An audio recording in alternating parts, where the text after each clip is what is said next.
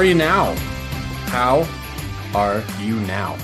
Ladies and gentlemen, folks, I'm joined today for a special episode of Habs and Minded Extra by Anton Rasegard of the nation of Sweden, the fourth best hockey nation in the world. Anton, how are you doing? I was going to say, I don't feel very Swedish anymore. I've been in Montreal now for 6 weeks. So, Right. I was going to say, I'm more Montrealite now than you are, who have, left the province. I did leave the province. That's correct. But, my heart will always be there. Yeah. Right? With your Canadians tattoo close to the heart and everything. Absolutely. And speaking of the Canadians, of course, what are we here to talk about today? Well, we had a couple of things happen in Montreal Canadiens land. The first thing, and I think the biggest thing, is a trade. The Montreal Canadiens trade Jeff Petry and Ryan Poehling to the Pittsburgh Penguins in exchange for Mike Matheson and a fourth-round pick. Now, Anton, I'm going to go to you first. What do you think about that trade? I wasn't sure what to think of it at first, because obviously, as a Habs fan, we tend to be quite unrealistic in our expectations. We want everything back in a haul, and we want to give nothing in return. And basically, if you just looked at the landscape for trades in the last few weeks, well, basically since the draft, we've seen Brent Burns be traded for a bag of chips. We've seen Max Pacioretty be traded for even less than that. So in fact, when you look at it, and especially when you start to go into advanced analytics and everything, this looks like a really solid piece of business. You get, a 34-year-old Jeff Petry who wanted to go back to the US out, and he had 3 years left on his contract. And if we look at, even if we played better during Martin St. Louis, it's still a possibility that, being 35, 36, it wouldn't have worked out on a rebuilding Habs. And then you get 28-year-old Mike Matheson back. He has a contract on 4.675 or something for 4 more years. And he's a former, Kent Hughes is a former agent, right? So I'm guessing they know him pretty well, and his advanced analytics data looks really solid. Yeah, and you mentioned the analytics, right? I mean, I like most people, I think I mostly remembered Mike Matheson for his Florida days when things really did not go well for him in Florida. He got a lot better after he went to Pittsburgh. I'm looking at the micro stats right now from last season. He was 92nd percentile in terms of denial, so defensive zone entry attempts by the other team. He's 92nd percentile in terms of denying those. 96th percentile in terms of possession entry rate, 96th percentile in terms of rush shots, 82nd percentile in terms of carry entries. A lot of these underlying numbers paint the picture of a player that's got a lot more value than we might have thought. I mean, when I first heard the trade, Poehling and Petry going, and we're just getting Matheson in a fourth rounder, my initial reaction when I heard that there was a pick, I was like, this better be a first round pick. Yeah. But then when I took a look at those underlying numbers, right, took a look at the analytics, I was like, man, there's a much better player there in Mike Matheson than I thought there was. So all of a sudden, I don't really care about that the fourth round pick. I mean, it's nice to have. It's a chip that you can especially as a trade chip. Yeah, it's a chip you can maybe use in a trade, or who knows? I mean, sometimes you can get some gems in the fourth round of the NHL draft as well. But I think the big thing here is that they managed to shed salary without necessarily kneecapping their defense. Matheson can play next year if you want him to, and he could actually contribute on this team. And is he better than Jeff Petry? I mean, I don't think the numbers necessarily suggest that, but they do suggest that he has the capability of taking on the same type of minutes that Jeff Petry would normally take. So you didn't kneecap yourself. And most importantly, Anton, you mentioned this already. We didn't have to pay to get rid of the guy or get rid of him for literally nothing. You look at the trade market right now when it comes to defensemen, like you said, Brent Burns, bag of chips. Max Pacioretty, literally future considerations, apparently the most popular thing in the NHL right now. Yeah. People are paying money or paying assets in order to shed salary. Montreal managed to shed some salary, not a whole lot, because obviously we took on some back with Mike Matheson, but we managed to free up some cap space without having to actually pay assets to do that. So I think, as reserved as the reactions are on Habs Twitter right now, I say reserved, a little bit conservatively there, maybe liberally. I don't know. Some people are upset about this trade, but I think when we look back at this trade in a year, 2 years, I think it's going to look pretty good. Exactly. But it's mainly because you want that prime asset coming back.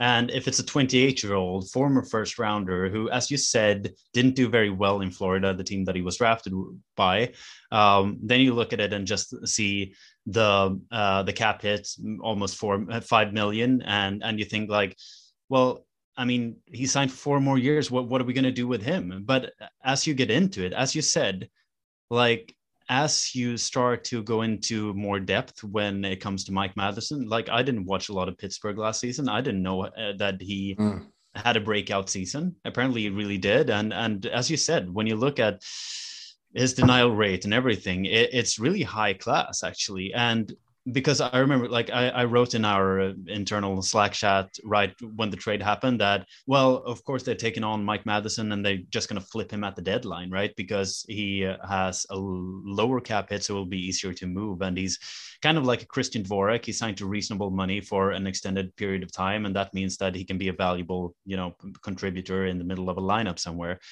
But now, when I look at it, I actually think he's someone who the Canadiens can use for a bit of veteran presence on a pretty young team. And especially with the connection that he has to Kent Hughes already, and Kent Hughes knowing which kind of character they bring in and everything. And I was watching the press conference a little bit later than it was, than live. And I heard Kent Hughes say that we wanted a defenseman in return. And that obviously narrowed the market as well for a Petry trade. If you wanted to make sure that you got a defenseman who actually had played in the league, not, another Justin Barron or, another young guy coming in there, but actually someone who can be a steady presence for a Jordan Harris, Corey Schueneman, even if he's slightly older, he's still, a rookie, and Justin Barron. And now he got that. And what's even better is Mike Matheson should probably be at the top of his career right now, being 28 and having 4 more years signed, which means that he will be signed until 32. And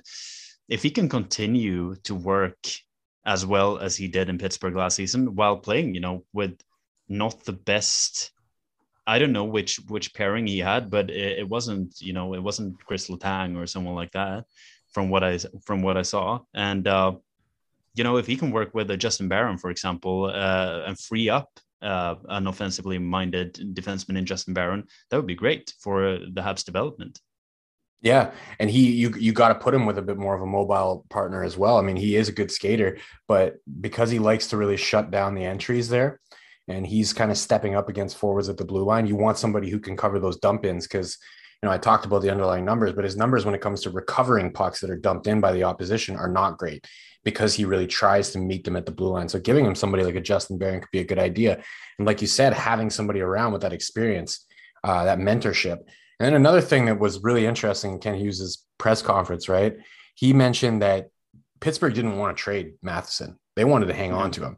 So they've been talking about this for a little bit. And, I asked the question on Twitter, and of course, our buddy Jared Book came back to me and said, the guy they were probably trying to shoehorn into that deal was John Marino. Yeah. Of course, they just got rid of John Marino as well to free themselves of some cap, trading him to New Jersey. And, again, looking at the underlying numbers, looking at salaries, Matheson's a way better option for the Habs. Marino's a little bit younger. Yeah. Right. He's I think he's born in 97. I'm not sure. I'd have to go double check. Yeah, but he is perfect. So a little bit younger, right? A couple of years younger, but signed around the same thing. He's got a cap hit of 4.4. And this is a guy who had 25 points last year, whereas Matheson had 31. I mean, Matheson, I think, has better offensive upside, which you don't necessarily need out of your defenseman, but the Habs have those young players coming up. They need to have somebody who's got that skill, who can move the puck, who can contribute on offense to try and mentor them, because they got to be able to build a more competitive team over the course of several years, over the course of this rebuild. And part of that is going to be getting more production out of your defense. Yeah. And as you say, basically, you could have gone for the younger option in Marino with the hopes that he could be, a Mike Matheson down the line, like in 3 years or something, that he could have the same, advanced stats or whatever. But that's, we come back to the Family Guy mystery box quite often here, because you kind of look at younger guys and just see, well, look at all this potential. I mean, if Ryan Poehling, for example, may he rest in peace in Pittsburgh now, if he becomes what he could be when he was drafted in 2017, he could be, a viable top 6 option. Well, I mean, the potential will always be there. Like we've seen that with, someone like Mike Matheson this season breaking out at the age of 27. But, there was someone writing on, I think it was on Twitter now, for example, that you can look at the trajectory of two players, Jeff Petry being 34 and having had a down season. That could be, just a sign of things to come, right? While Matheson, he's really only had one really great season, but that could also be a sign of things to come. At least he's trending upwards. And I think for a rebuilding Habs team, getting someone in who is trending upwards and is in that age where you are experienced, but you're not on the verge of retiring, I think that's pretty great for a rebuilding team, which probably will be among the among the worst teams in the NHL for next season as well. But as I said, he's signed for 4 more years, so he could be there for an extended period of time. Yeah, and he's a local boy as well. Indeed, he's a West Island boy from I think he's from Pointe Claire. Yeah, so you get the benefit of having that hometown guy, and honestly, looks like somebody that could contribute next year. And again, there's a lot less risk for Montreal considering that they're getting a longer term contract because the dollar is smaller, right? We know that the cap is already starting to go up as it was initially expected to pre-pandemic. So now we're going to see that cap get a little bit bigger. So you have options. You can keep him around. Maybe he's part of the rebuild. Maybe he becomes a veteran presence on your blue line that you keep around for the entire duration of that contract. Or you mentioned this earlier, right? They could flip him at the deadline. I think his cap hit is probably easier for you to flip at the deadline, even with the term, than Petry's would have been. And I do think there's going to be some teams. I said this about Petry, and I'll say it about Matheson too. There's going to be some teams that are going to be desperate for D-men around the deadline. And if Montreal, goes through most of the season heading up to the deadline and things are, I guess, going decently with Matheson, but they don't see him as part of that future, then you can explore some trades at the deadline. And I think you'll get a little bit more in return for somebody like Matheson than you would have for Petry. I think both of them would have been really good deadline trade options because I think either one is going to net you a pretty good return. But I just think it would be better with a Ben Sherratt return is what you're aiming for, right? Yeah. You look at that one, and Ben Sherratt was on an expiring contract, of course. It was a little bit easier to get rid of because you can eat some salary and you don't care. You're not going to be eating that salary forever. You're not really going to be able to eat salary on Matheson, but you know what? I think that if it comes to that, they're going to have options of teams that are going to be interested and teams that maybe, just maybe, give you that Ben Sherratt-esque haul that you never should have had in the first place. And, it kickstarts the rebuild even a little bit more. Yeah, I was going to open that discussion as well, because you're mentioning both Petry and, and Matheson as possible, trade chips if there were Montreal players by the deadline. I want to open the discussion as well about Joel Edmondson, because this opens up having Matheson signed until 2026 means that Joel Edmondson could possibly be more expendable for, an aspiring team. He's already won a cup with St. Louis and, he's got some pretty good experience. He's 29 years old and he has only 2 years left on his deal as of this summer. And he signed on a, team friendly deal of 3.5 million annual average, and with this trade for Mike Matheson, all of a sudden you have both Edmondson and Matheson as potential, veteran presences on the blue line. And if Matheson is difficult to move because of, having a long-term contract and almost 5 million in cap hit, Edmondson should be probably quite easy because you get a year and a little more for him, during the deadline for a reasonable cap hit. And only 3.5 on Joel Edmondson. That's a really good point. Yeah. I mean, I didn't even think of the fact that it definitely opens up some other options if they want to move a defenseman at the deadline. Yeah. They definitely needed to add a defenseman. And I think they needed to get rid of Ryan Poehling as well, because Ryan Poehling, him being moved off, it opened up the door for them to give Rem Pitlick a new contract, which was the second thing that we need to talk about today. 2-year contract for Rem Pitlick at 1.1 million AAV per year. Got to say, I absolutely love that deal. Anton, what do you think? No, exactly. Like nothing more said. I think it was a bold move to let him go to UFA because obviously you don't know if he's going to get a decent offer from somewhere else. But I think that for Rem Pitlick as well, he felt like he broke out in Montreal last season. They have a young up and coming team, and I think it was the best alternative for him, even if he probably got a little less money than he would have wanted after a breakout season. But as a former agent, Kent Hughes could just show him, advanced analytics and just show him his shooting percentage and say that, well, Rem, you're probably not going to do as well next season, and just good to, have a bridge contract here and just show everyone that you're the real deal and that it wasn't just a fluke last season. And for 1.1 million, he's one of those players in the middle there. He's not super young. He's born in 97, I think, like Marino. And so he becomes one of those middlemen who can be a bridge player for the years before we have a Joshua Roy or a Sean Farrell coming into the lineup in a year or two. Yeah, it's a perfect bridge, right? And at 1.1, you're not breaking the bank whatsoever. No. This has the potential. I said this, I don't know how many times in the bottom 6 minutes last season. He has the potential to be the new Paul Byron for Montreal off waivers, right? Obviously, they did overpay Byron a little bit once they had to. So you hope you don't do that with Rem Pitlick as well. But, I mean, he had 37 points in 66 games between two different teams last year. Yep. 26 of those points were scored with Montreal after being picked up off waivers. So these bargain bin finds, it doesn't happen that often where you pick somebody up off waivers, they go into your lineup and they do that well. Right? Joel Armia was basically a waiver find as well, since he was just throw-in to get rid of a contract, Steve Mason's contract. So like for Montreal and for, and now it wasn't was Marc Bergevin fired when Rem Pitlick was brought on? I don't remember. You know what? Now I can't even remember. No, I was going to say, like, I don't remember if it was Gorton's first move. Bringing Rem. No, because Gorton's first move was bringing Cale Clegg off waivers, and that didn't work out as well. No, not nearly as well as Rem Pitlick. No, exactly. But I don't know if it was Gorton or Bergevin, but like for Montreal, it's worked out quite well with these waiver fines or whatever, getting a throw in or something. Then, as you said with Byron, and that works for Armia as well, you ended up slightly overpaying them, and especially giving them more term than maybe you would have wanted.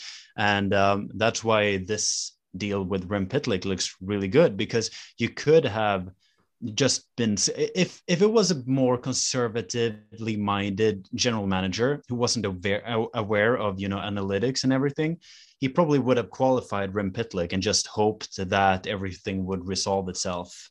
And if nothing else, they would have gotten a year of arbitration deal of like 3-something million or whatever for Rem Pitlick. Yeah, but since they didn't care to qualify him and now are able to resign him on a much lower average deal, it just, it's a sly move by a rookie general manager. And I really like it. If Rem Pitlick continues to evolve, he will still only be 27 by the time his contract expires. And then you could, think about whether he will be a part of the long-term future, or otherwise he's, a trade chip. So, yeah. I mean, you can't do any better as a deadline trade chip than somebody who's only making 1.1, because his deadline salary is going to be negligible.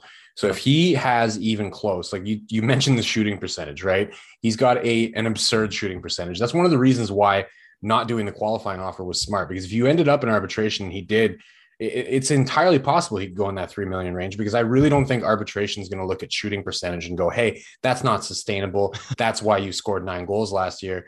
And then another 6 with Minnesota. So we're going to give you the 3 million. And then all of a sudden, like you're clearly overpaying him, right? You don't want to have that money sunk into bottom 6 guys. And they've learned that the hard way in some other places. So that's one of the reasons why it was that smart for them to do that. And then on top of that, absolutely, he's got crazy deadline trade value if he puts up even close to the same numbers that he was. If he scores at even less than the rate that he was, like 26 and 46 was what he put up with Montreal. If he maintains that, his trade value at the deadline is going to be massive. If he comes even close to it, it's going to be massive. Like, and even if he doesn't, right? If he puts up a 20-point season before the deadline, he's going to have some value to some teams that are going into the playoffs. He's a fast player, keeps a lot of pace, definitely a good addition to almost any bottom six in the league, except for the more and he's adaptable. He can play teams. both in the middle and on the wing. So bingo. Yeah. You got versatility there. You've got speed. There's definitely going to be some interest in him at the deadline. But of course, you also, same as you do with Matheson, have the option of evaluating things and deciding, is this a player that we want to keep? I said it again, I don't know how many times. I'd have to go back and listen to all my bottom 6 minutes from last year, which I'm not going to do. But I want to say at least 4 or 5 times I gave him player of the game. And in those players of the game, each time I always wondered, is this a player that we try to keep? And my conclusion for the most part was, yeah, I think we should try to keep him because I don't think he's going to cost a lot. And I think he's a great addition to the bottom 6. They went ahead and they did that. And to do it at 1.1, I love it. Yeah. So basically you have added Rem Pitlick, who you already know, an established, asset for the Canadiens, and Mike Matheson, who is also an established asset since Kent Hughes knows him from being his former agent. And you've subtracted Jeff Petrie, who didn't want to play in Canada anymore, and Ryan Poehling, who never really broke into the team. So what do you think? Is it a win or a loss for the Canadiens? I'm willing to call it a win right now, right? Yep. I think when it comes to a trade like this, you kind of got to wait, because Jeff Petrie could go to Pittsburgh next year and score 70 points. And then we would all go, he's never done that in his career. I know he hasn't, but he's going to Pittsburgh. Pittsburgh, a very structured team that I think they're definitely in a better position than Montreal. I was going to say, he's not a very strong power play contributor. Mm-hmm. But if he gets out there and he gets to play with Crosby or Malkin all the time, how many assists is he going to end up getting just at 5-on-5? Right? Yeah, that's true. He moves the puck up ice. He gets the puck to those guys, and then they're going to do what they do. Right? Yeah. I think as long as he's out there and he gets the right, quality of teammates, which in Pittsburgh, you stand a pretty damn good chance of getting, especially when he is ostensibly going to be on their top pair. I could see him. I don't know about 70, right? I'm just throwing the number 70 out there, but I could see him, kissing 60, maybe 65, maybe even 70. And then we might look back on it. We might go, well, look, we gave away a 70-point defenseman, but you have to look at it through the context of he's a 70-point or a 60-point, whatever he ends up getting, defenseman on Pittsburgh, not on Montreal. Right. That being said, of course, Matheson didn't score that many points in Pittsburgh. So it begs the question of which one of those two players ends up being better. But at the end of the day, Jeff Petrie wanted out. So I think you have to call that trade a win, because they didn't have to give up assets to get rid of him. They were able to free up some cap space, and they still got assets back, including a defenseman that can kind of eat some of those minutes that Petrie was eating. And the last thing that I think we might want to just chat about for 2 minutes before we end this thing is, what does this mean? Now they got a little bit more cap space, so they used some of it on Rem Pitlick, obviously. But we also know that there's another iron in the fire, another iron that's been talked about ad nauseum on Twitter. Everybody's talking about it. And that's the trade for Pierre-Luc Dubois with the Winnipeg Jets. Yes. Do you think, I'm just asking you at this point, do you think that these moves suggest any more validity to that trade? Are we going to see that trade? Do you think that they're trying to, slowly build up some cap space so that they would have enough room to sign him afterwards? I definitely think that Kent Hughes and Jeff Gordon are interested in Pierre-Luc Dubois because he fits the profile of what the Canadiens would want to have behind or beside Nick Suzuki as a 1A, 1B centerman or a second line centerman.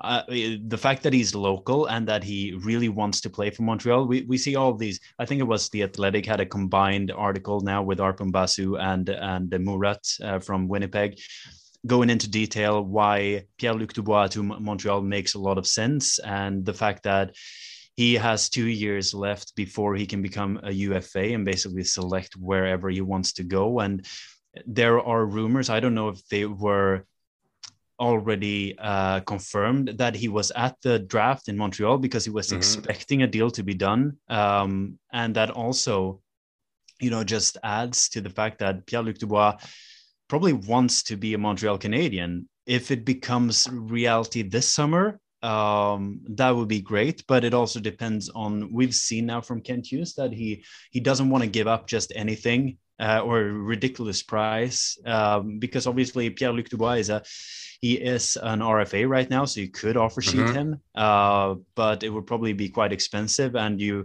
risk the possibility as well of the Winnipeg matching and all of a sudden maybe signing him up for several years. You could also see Winnipeg waiting for a higher offer from another team, but the other teams probably know at this point that Dubois mainly wants to play in Montreal, and that means they can probably only sign him for 2, maybe 3 years, and then he will hit UFA.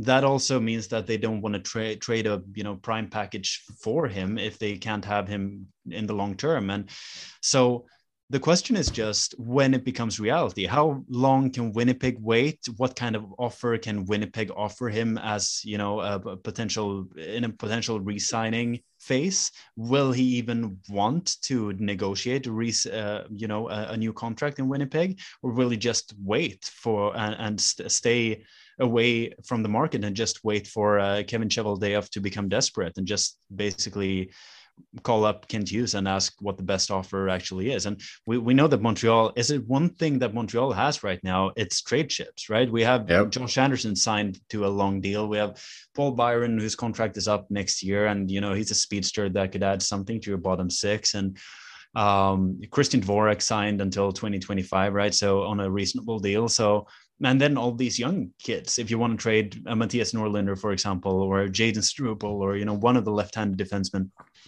there are assets that could potentially entice Kevin Cheveldayoff and the Jets to make a deal before it's too late and Dubois' value just drops. Yeah, and they might have. I mean, this is another thing we talked about, right? I don't think that the deal today has anything to do with that potential deal, because I don't think Petrie was going to be involved in the Dubois trade anyways. Well, everything is kind of, attached when it comes to dropping cap and everything but I understand what you're saying, that Petrie was probably never going to be a part of Jets in like a limbo situation anyway. Yeah. All this to say, I just don't think that Kent Hughes is done. And I don't think that he's ready to take that iron out of the fire. I think that it's an entirely realistic possibility that we're going to see Dubois as a Montreal Canadian before this season starts. I mean, that draft story about him being there apparently is 100% real. Apparently he was there with his family, and they thought when that trade got announced by Gary Bettman for the 13th overall pick, they thought that 13th overall pick was going to end up being the additional piece that Winnipeg wanted in the trade. So apparently that's how close this thing was at one point. Apparently there was an offer for 3 players in exchange for Pierre-Luc Dubois, and I guess at the 11th hour, Winnipeg wanted somebody different, and apparently they want somebody untouchable. Now we don't know. We don't know who that untouchable player is. Like, who do you think is untouchable in a rebuilding Habs? On a rebuilding Montreal Canadiens, I'd say really right now, for me, there's basically 2, maybe 3 guys who are untouchable: Nick Suzuki, Cole Caulfield, and I would argue Brendan Gallagher. I thought you were going to say Joshua Roy, but. Well, listen, I would never trade Joshua Roy personally, but is he untouchable? Of course not. I don't think anybody's untouchable at this point, other than the 3 that I mentioned. Yeah, I don't think Gallagher is untouchable either. I don't the thing with Gallagher is he's a leader on this team, right? And I still think that even with the raise that he got, I think especially people looking at his production last year and going, oh, he shouldn't be untouchable. Well, you know what? Give him a full year under Marty St. Louis. I think you're going to see a major uptick in his production next season. I think that I really believe it. So for me, I wouldn't trade him. Now, that being said, it depends on the deal, right? But the only true untouchables are the 2 that I mentioned first, Suzuki and Caulfield. So I think is the player that they're trying to get is they're trying to get Caulfield. I think they're trying to make an argument that, oh yeah, well, sure, he did good in the second half of the year, but that was a flash in the pan. Let us take over. And, you guys should be probably expecting more what he did in the first half of the season rather than what he did in the second half. Who are they going to put with him? They don't have any forwards anymore in Winnipeg. but also he would look great on Pierre-Luc Dubois' wing, I'm sure. Yeah, exactly. No, I was going to argue as well that I would imagine that the Habs see Caden Gooley as semi untouchable at this point as well, because having traded Alexander Romanov and not knowing what you really have in Jordan Harris and Matthias Norlinder and Justin Barron and Logan Mayu and all of these other guys, Caden Gooley looks like the most sure deal. He looks like someone who could be a new Mike Matheson, Joel Edmondson, whatever, that type of defenseman, a new Shea Weber, or if you really want to stretch it. And I would argue that he's probably the best defensive prospect that Canadians have at the moment. And I don't think you want to trade that if you don't absolutely know that you're getting a fantastic deal in return.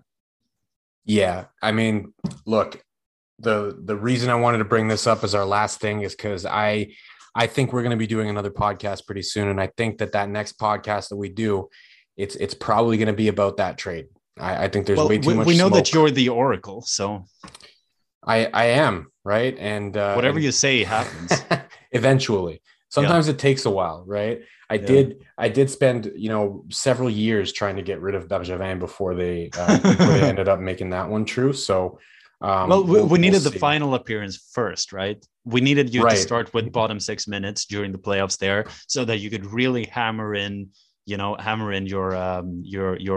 what do you say, like your testament or whatever. So you could really become the Oracle, and then everything happened pretty quickly. Everyone got fired just as you wanted to. Ben Chiarot was traded just as you wanted. So we'll have to maybe revisit this again afterwards. Anton, thank you very much for joining me for this. Pleasure. You've been listening to Absent Minded Extra. Thank you as always for listening. And of course, à la prochaine.